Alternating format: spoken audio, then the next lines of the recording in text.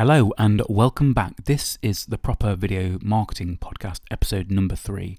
I'm your host Amir, and this show is produced as ever by Apricot Video Marketing. So today we're going to be talking about one of my all-time favourite subjects I'm absolutely fascinated by. It's a massive subject, and I could probably do an entire series of podcasts on the topic. But after strategy and empathy, it's our third pillar of video marketing, and that is the art and science of persuasion. Now, persuasion is something that I've studied pretty deeply for the past few years. I suppose you could say I'm a trained persuader. I've had training in hypnosis, hypnotherapy, NLP, cognitive psychology, behavioral economics, commercial persuasion. So it's something that I find absolutely fascinating, not just for business and for marketing, etc., but just in the way that we work. But if you want to make really good video content, then I've come to realize that you need a really good understanding of persuasion. And that's what we're going to cover today. We're going to go pretty deep on a few things, and hopefully you will find it super interesting. That's my job today, to make it interesting and as fun as it can possibly be. So why is persuasion important to video marketing? Why is it one of our 4 pillars of video marketing? Well, if you think about what it is that we do as marketers, fundamentally, we are in the business of influencing decisions. So we need to understand how people are making those decisions if we want to influence them. We're fundamentally wanting to make some kind of change. That's what we want to affect. And by that I mean changes in behavior, thoughts, feelings towards our product that are going to affect a decision, because we want people to choose us. We want to create that change first, from getting someone who's never heard of us to know, like, and trust us. That's change. Or from getting somebody that buys from a competitor to feel more closely aligned with our offering. That's change. That's fundamentally our job, and the tools of persuasion are the tools that we use to affect that change and have that impact on decisions. So that's why persuasion is important. But what is it? How are we going to define that? Well, I'm going to use a very simple definition. And I define persuasion as effectively the process of getting someone to do something that is ultimately of benefit to them. Persuasion is ethical and it's based on trust. That is, if someone doesn't trust you, they won't be persuaded. They cannot be persuaded if they don't trust you. And just to clear up and highlight the difference, manipulation, on the other hand, is getting someone to do something where there is either no benefit to them or they come to some kind of loss or harm, and the manipulator benefits. So manipulation is obviously unethical, and it's sly and it's underhand, and we want to avoid being manipulators, and we want to be good persuaders. Persuasion is what we want to excel at because it's good for us, it's good for our customers. So with a topic like persuasion that's so broad and that's so sprawling, where do we start? Where's a good place to start? Well, I think because a lot of what we do is about affecting decisions, we need to have a solid understanding of how human beings make decisions. And to understand that, we need to understand and realize human beings are not the rational and logical creatures that you might think we are. We're actually irrational. And to help us understand this is where we need to talk about a book called Thinking Fast and Slow by a chap called Daniel Kahneman. And if you get the chance to pick this up, it is well worth a read, because basically what it does is to lift the lid on how we operate as humans. So Kahneman says that as humans, we have 2 modes of thought. We have system 1 and system 2. System 1 thinking is fast, it's emotional, it's irrational, it's unconscious, whereas system 2 is a slower, more deliberate and logic-based thought. System 1 is governed by what are known as heuristics and biases, and these are effectively mental shortcuts or rules of thumb that we use to make decisions quickly. For example, confirmation bias. Confirmation bias is a bias, whereas what we do is we seek out and value information that backs up a choice that we've already made. So a good example of that at the moment is the Brexit debate. So no matter which side of the fence you sit on, we are more likely to agree with and place more value on tweets, videos, blogs, articles, etc. that already back up what we think. So rather than going through and evaluating the validity of that piece of information, because it already backs up what we think or a choice that we've made, we place a disproportionate amount of value upon that. And that happens without us realizing it's a bias. It's something that we just do automatically. Okay, so before we go on, let's break away from this just for a moment or two, because I want to do something a little bit random, and that is a spot of mathematics. So what I want you to do is just to listen to the puzzle that I'm about to read you, and then think of the answer, try and solve that puzzle. So if a bat and a ball together cost £1.10, so in total they cost £1.10, the bat costs £1 more than the ball. How much does the ball cost? So I'll repeat that. If a bat and ball together cost £1.10 and the bat costs £1 more than the ball, how much does the ball cost? So what's your answer? What springs to mind? Well, if you're like most people, and when I first heard this puzzle, I put myself in this bracket, you'll say that the answer is 10 pence because it feels right.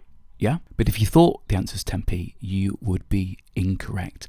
The correct answer is actually 5 pence. So let's just work through this to understand it. So if the ball costs 10p and the bat costs £1 more, the bat would actually cost £1.10. So the total cost would be £1.20, which is 10p plus £1.10.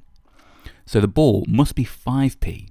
The bat is £1.5. So together they're £1.10. Those of you that got the answer of 10 pence, what just happened to get you there was the result of a heuristic, a mental shortcut or rule of thumb. And because the answer felt right, we interpreted it as being correct. And that was basically system one thinking in motion. And that puzzle has become fairly famous in the world of behavioral psychology. And it first appears in Daniel Kahneman's Thinking Fast and Slow. I'm just going to go to the book to read a passage. So from the book. A number came to your mind. The number, of course, is 10. The distinctive mark of this easy puzzle is that it evokes an answer that's intuitive, appealing, and wrong. Do the math and you will see. If the ball costs 10 pence, then the total cost will be £1.20. 10p for the ball and £1.10 for the bat, not £1.10 overall. The correct answer is 5p. It is safe to assume that the intuitive answer also came to mind to those who ended up with the correct number, but they somehow managed to resist the intuition. The bat and ball problem is our first encounter with an observation that will be a recurrent theme of this book.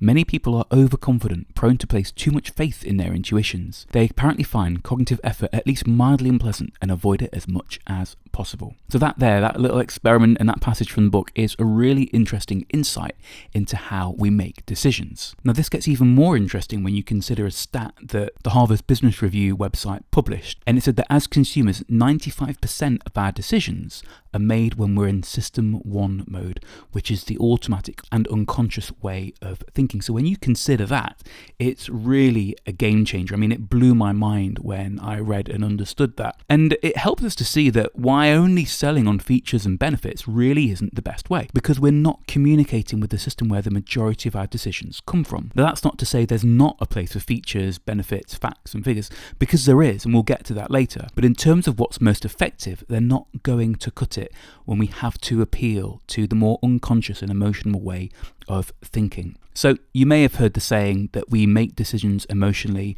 and then use logic to back that up.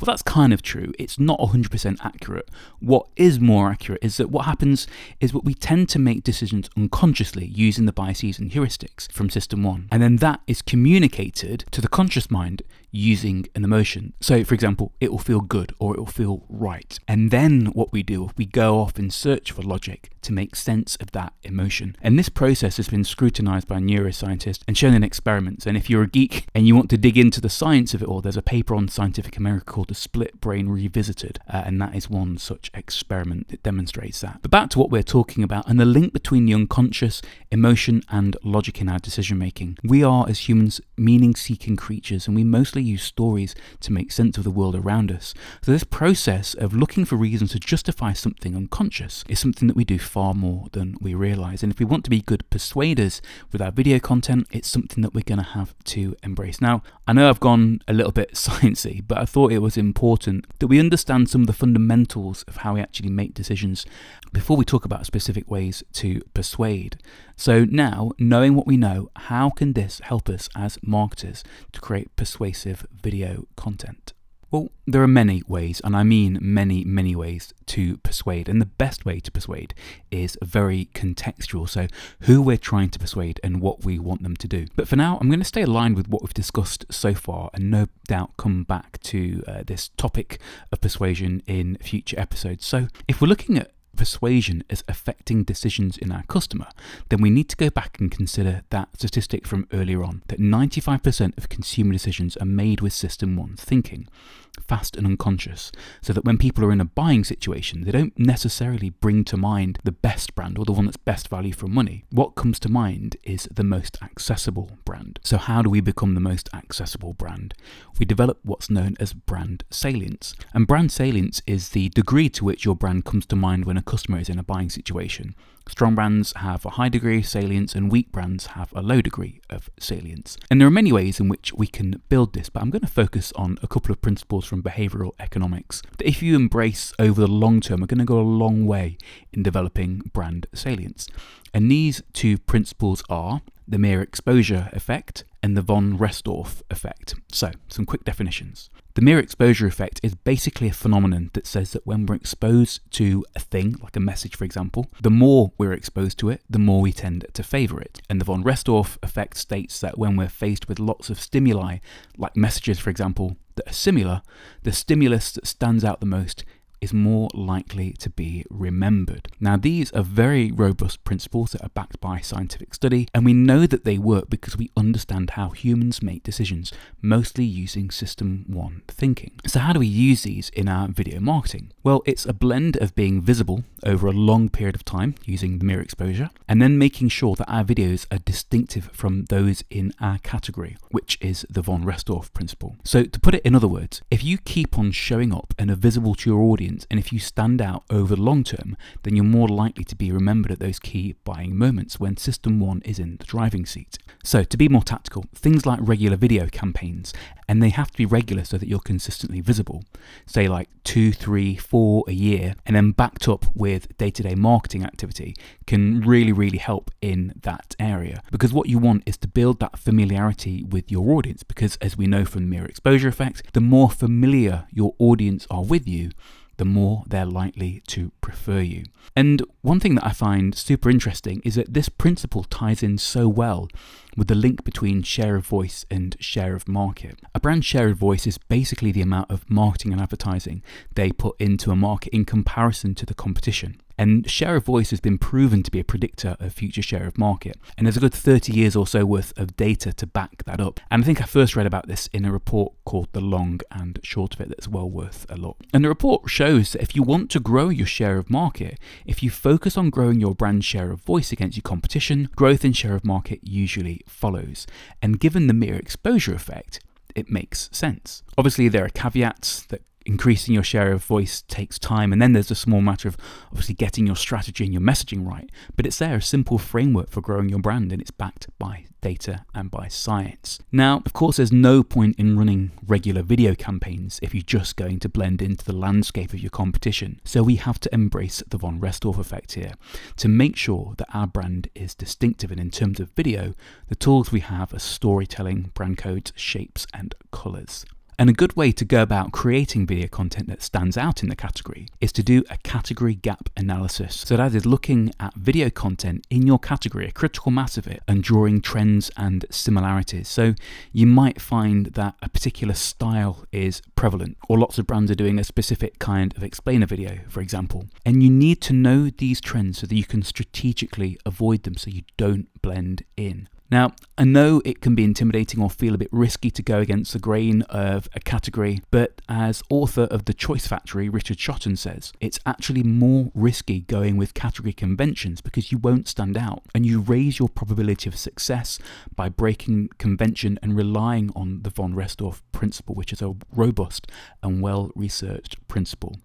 Like I said, Richard Shotton is the author of The Choice Factory, and that's a really good place to start if you want to get into behavioral economics. It's a very accessible book, well worth the read. So creating video content that no one else in your category is making will help you gain that distinctiveness, and again, it's going to help develop that brand salience, which, as we know, has a direct impact on decisions in our audience.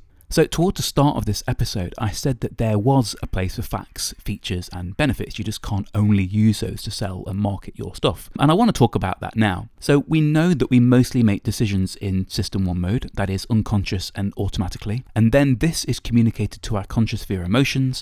And then we go off in search of meaning, often using facts and logic to make sense of that. So this is how we want to use features, benefits and facts as supporting content that our audience will use to help justify their decisions. If you think of the sales and marketing funnel from top to bottom, from what I've seen and understood over the years, video content gets less emotional and more logical the further down the funnel we go. So at the top we have brand awareness content. It's often entertaining and it's typically emotionally driven. In the middle, very common content types are things like customer stories and case studies. Now these are interesting because they actually blend stories and facts and figures from good outcomes that customers have had. And then at the bottom of the funnel, we have things like product videos, which show features and benefits and strong call to actions just to push people over the edge. So thinking of your funnel in this way gives your audience everything they need to be persuaded to choose you. So let's look at a couple of examples now. Look at Nike at the top of the funnel. They run campaigns like the Colin Kaepernick video campaign. I mean, they've won an Emmy for that video.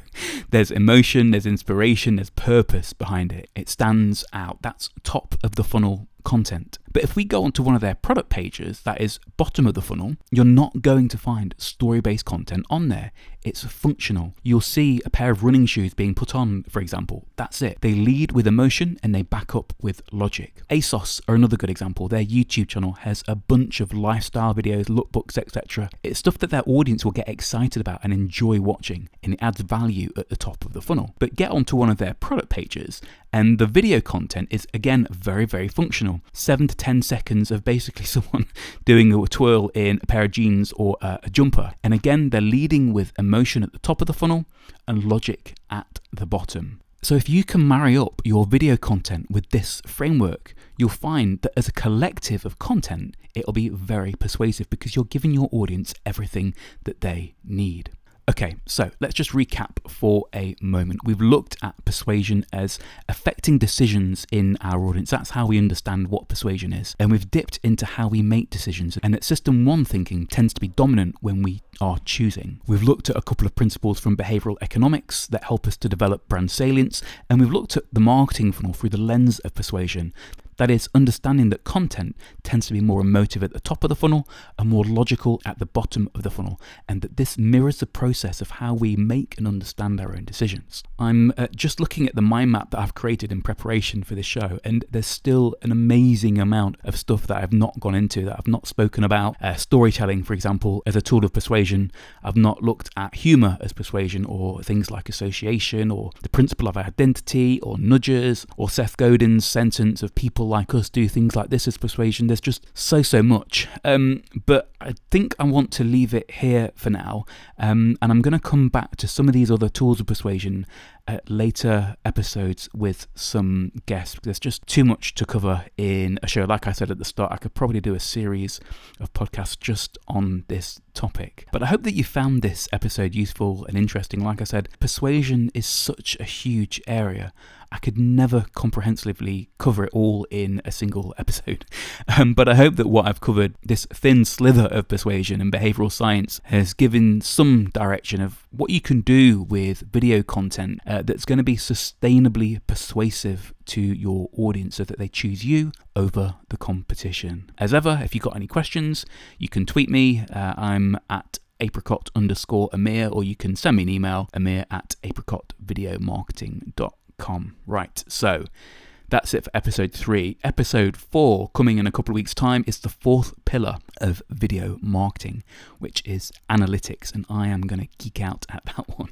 So please join me for that. But for now, thank you so much for taking the time to listen. I hope you've enjoyed this episode, and let's speak soon. Thank you.